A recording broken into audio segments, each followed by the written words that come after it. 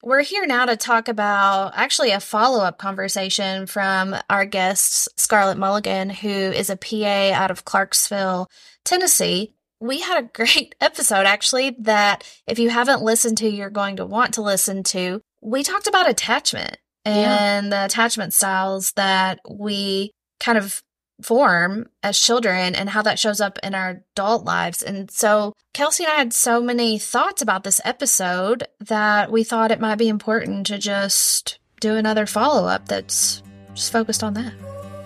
Hi, I'm Casey, and right here beside me is Kelsey. We are licensed professional counselors, mothers, entrepreneurs, and besties. We know firsthand what it's like to wake up one day and think, how in the heck did I wind up here?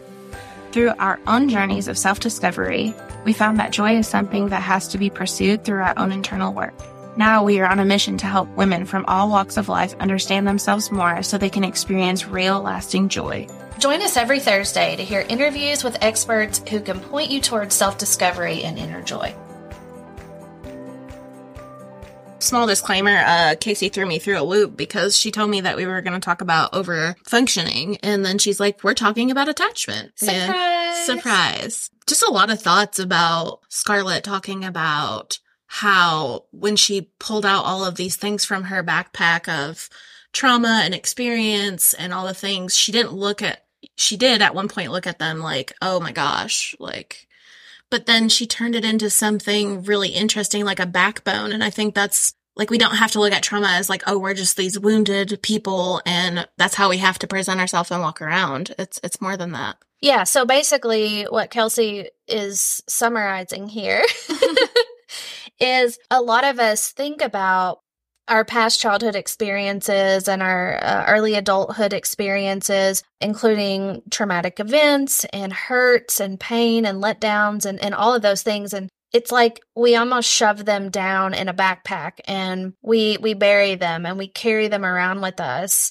And it's very rare that we ever take them off. Sometimes we do. Sometimes we take off the backpack, but it's short-lived, and we live our lives weighted down by all of our pain from our past. So Kelsey had asked Scarlett, what changed for you? Like, when did you stop looking at your past trauma as a backpack that you were carrying around? And so Scarlett talked about when that happened, but more importantly, she said, what I did is I turned all of that grit and all of that pain and all of those things into a backbone instead. Something that's not going to weigh me down, but something that's going to make me stronger.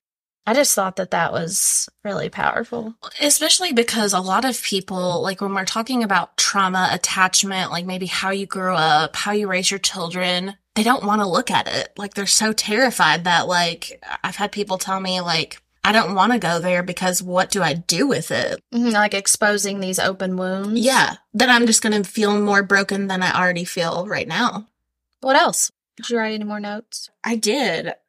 Well, this is a question for Scarlett, but we will have her on here in the future, I'm sure. But she talked about relocating a lot and how that may have affected her. And so I wrote relocation. Yeah. Well, I can see a lot of similarities in my story and Charlotte, or I always want to call her Charlotte. I did the same thing. I cannot help it. I did the same thing. I call her Charlotte all the time. Sorry, Scarlett. I know your name. But whenever I was in therapy for the past couple of years myself, one of the patterns that my therapist noticed was my need to escape and how I would go from one situation to another situation, or, you know, I was always on the move, like moving homes or moving cities or planning vacations or just doing something to stay busy. And that's what I thought it was, just keeping busy, which I do think that that's partially what it is. But she also pointed out that with every new change or with every new move, that I looked at that as an escape. Like, okay, maybe this will be the time that I'm finally going to feel something different, or I'm going to feel fulfilled or feel whole or feel whatever that I'm searching for. And so when she was talking about, you know, always packing up and moving, in my head, I was thinking, well, you know, that's a perfect distraction, but it's also maybe she's searching for that void or that missing piece. Yeah.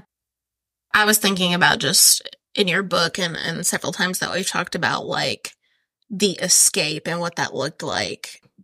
We went to Fripp, and you were like, I've never felt this way before. Mm-hmm. And, like, Fripp was, like, your escape. Well, yeah, I mean, I always felt like I had to leave my life to get peace or to get any kind of release. Like, I couldn't experience joy or I couldn't experience fulfillment or happiness at home. I always had to go somewhere to do it. And it was probably back in like 2017, 2018. Some friends of mine mentioned Fripp Island, South Carolina, as this great place to go for vacation. And I saved up as much money as I could and worked really hard to be able to do that because I didn't really have enough. That's not something I ever did. Like, I never went on vacation growing up and never, ever experienced anything like that. But I remember sitting on the beach the first time I ever went to Fripp Island, and my daughter Lennon was little at the time, and so was Mamie. But I just remember sitting there, like, looking out into the ocean, just thinking, this world is so freaking big. Like, this is so freaking big. And I'm just sitting here living this small little life, accepting whatever I have as good enough. And I want to live here. I want to be here. It was almost like something clicked for me that, like, why can't you live here? And I remember sitting there on my phone looking up houses and values and home prices. And I was thinking, how much do I need to work? What do I need to do to be able to buy one of these houses? But it was because of this feeling of escape that I had there. You know, it was like the rest of the world just kind of melted away. There was something else that Scarlett had mentioned too, and I thought it was really relevant to when you talk about energy pie and how you only have so much. She was saying something about, she's talking about her daughter and how she couldn't really hold that space for her. And I was really curious how that translates from all the distractions in your life that you're not even aware of, and how you don't have energy to show up like you want to show up. Mm-hmm. Or, because she talked about hugging her daughter and how it was kind of like, oh my gosh, this is the point that I need to hug her. If you're not used to that, that takes a lot of energy. And if you have a lot of chaos, how do you have the energy to even be intentional about those things or mindful of those things? Well, you don't. And it's not even just about energy. It's like you literally feel so awkward. That's why it's so awkward for me to hug people. Yeah. Nobody's ever hugged me. Like, it's not like, I'm walking out of my parents' house and they're like, hey, give me a hug. Like, never.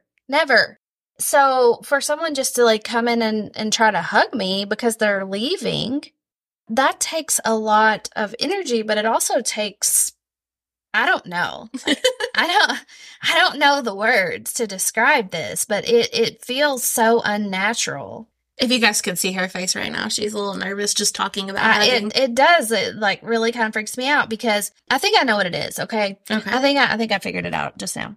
As a kid growing up, I was so hyper vigilant about everything. I don't know if you would know this about me now or recognize this about me now, but I was so hyper vigilant because my mom struggled with depression and anxiety, and several members of my family. And my stepdad was super rigid in, like, how he wanted things to be. And so I always felt like I needed to be on guard. Like, I couldn't be too loud, or I couldn't interrupt, or I couldn't get home at the wrong time. Or if someone was coming home, listen, this is how crazy it was. I lived in this, we built this little cabin out in the middle of the woods, like way far away. And I became so hypervigilant and observant that I could tell you who was driving down the gravel road without even seeing the car. I would pay such close attention to the sounds and, like, the average speed and how they maneuvered and the way the gravel sounded, that I knew exactly who was coming home because I had to make sure that whatever I was doing, TV was down, phone was off. If I was on the phone, I had to go in the closet. My grandpa was a lot like that too. It was always like, we have to protect the peace for the men. And so I was always on edge. And I think that that's part of where that comes from. Casey saying this reminds me of something, and maybe she can speak a little bit more, but you still do this in a different sense. Yeah. You always know when I'm walking down a hallway. Yeah. You always know if it's, one of our coworkers, whoever it might be. She knows. She can call it out. And everybody always is like, how do you know their footsteps? Yeah, it's the cadence and their pace and how they hit the ground with their feet. Like, I know niece Lexi when she walks down the hall. I know exactly who's coming. I know Hannah. I know Emily's got like a short little stride. Niece Lexi sounds like an elephant running through a china shop. You always do like a big grand entrance, like a big door swing open, and then like your feet are slower. Jackie's like slow and steady. Do. I notice that, and I can also smell people. So I know who's been, like, I can walk into your office and tell you who's been in there because I know their scent. Is it a way, do you think it's a way to protect yourself? I mean, I know that you don't have to, like, you're not, like, fearful of the people who work in this building, but so you know what to expect. Yeah, it is a protection. It's like, I need to know what's going on. I got to be aware of my surroundings. I have to, it's not like a threatening environment. It's just something that I grew up with so much anxiety around what I was doing that I just had to be aware of it. And I know it's different now. I mean, I'm almost 40. But back when I was younger, like a little kid, my parents were older. My mom was 35 when she had me. So by the time I was, like our kids' age, my mom was kind of like old compared to my friends' moms. And so I always thought that they just didn't have a lot of patience for me because they were older and they'd already done that. Yeah. So the more that I could just fly under the radar, the better. I have another question because you just have me going, like my mind is racing. What were you worried about, or what are you still worried about? Give me a scenario. Like knowing who to expect while they're walking down the hallway. What is the worry? I don't know that I have like a worry on the forefront now. I think I'm just so used to it that I just do it now. It's not like I'm trying to decide, who's walking down the hall. I just pay attention. I pay attention to all of the little things that go on. So I don't know. I was just thinking about maybe, because I know you in a work environment, and maybe go back 5 years ago when we were like, it's like preparing yourself for the worst, or preparing yourself, outcomes. Yeah. Trying to control the outcome. Yeah. I could see that. I mean, there's probably a lot of that still goes on with me. I just don't see it as that anymore. But pretty early on in one of my businesses, there was we had some shady shit going on. Employees like trying to gain information to go do their own and just way beyond what was necessary. So shady shit. Yeah, so shady shit. And I think that really left a wound. And so now, even though I don't overtly act like I'm controlling the situation at work, because I very much prefer to just not be in control, I still know what's going on. Yeah. And even though I don't always act like it, or I don't need to be the one that leads a meeting, or I don't need to be the center of attention, I do recognize who's here, who's not. How long has that piece of drywall been laying on the floor in front of the bathroom? Who's supposed to pick that up? When are they going to pick that up? Sometimes I'll come in on the weekend to get something and I'm like, Ashley's been here because I can smell her. Like, I just know who's around, or I know if my dad's been in the building because I can smell the cigarettes, or like, just all these little things. It makes me feel more safe. I think it's also, I was thinking about the backbone situation, and I'm going to be hung up on this all day today. But it's almost like it's a piece of your backbone, like that experience that you, like younger, you were probably like, you felt like you had to walk on eggshells constantly. And now it's not that you walk on eggshells, you just are pay close attention to detail.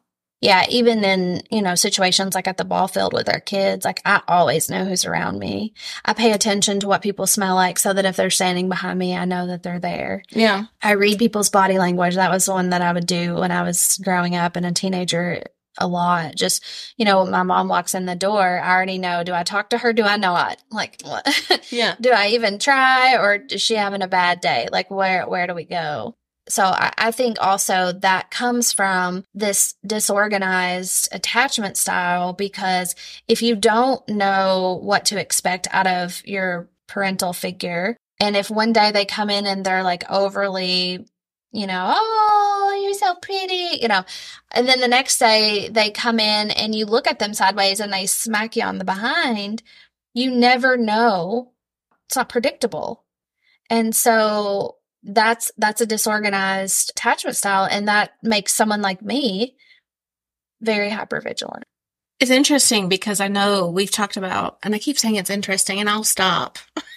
But it's like Scarlet and super, yeah. It's super interesting. Well, when you were talking about that, it makes me think about some of the relationships you've been in, and the information that I know based on what you've told me is you never know what to expect. Mm-hmm.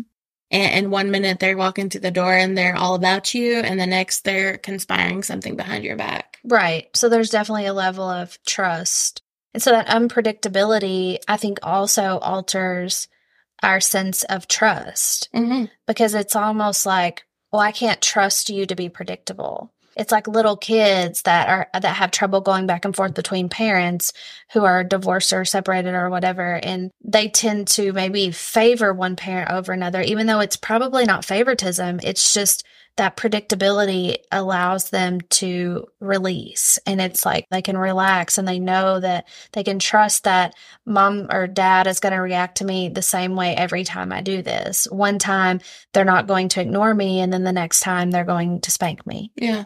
That does something to us emotionally and mentally, and puts us on this high alert of, yeah, if I spill this cup, am I going to be in trouble and grounded or spanked, or is it fine and they'll just be nice and clean it up? Yeah. Yeah. I think that was a big part of it too, because a lot of my discipline depended on my parents' mood.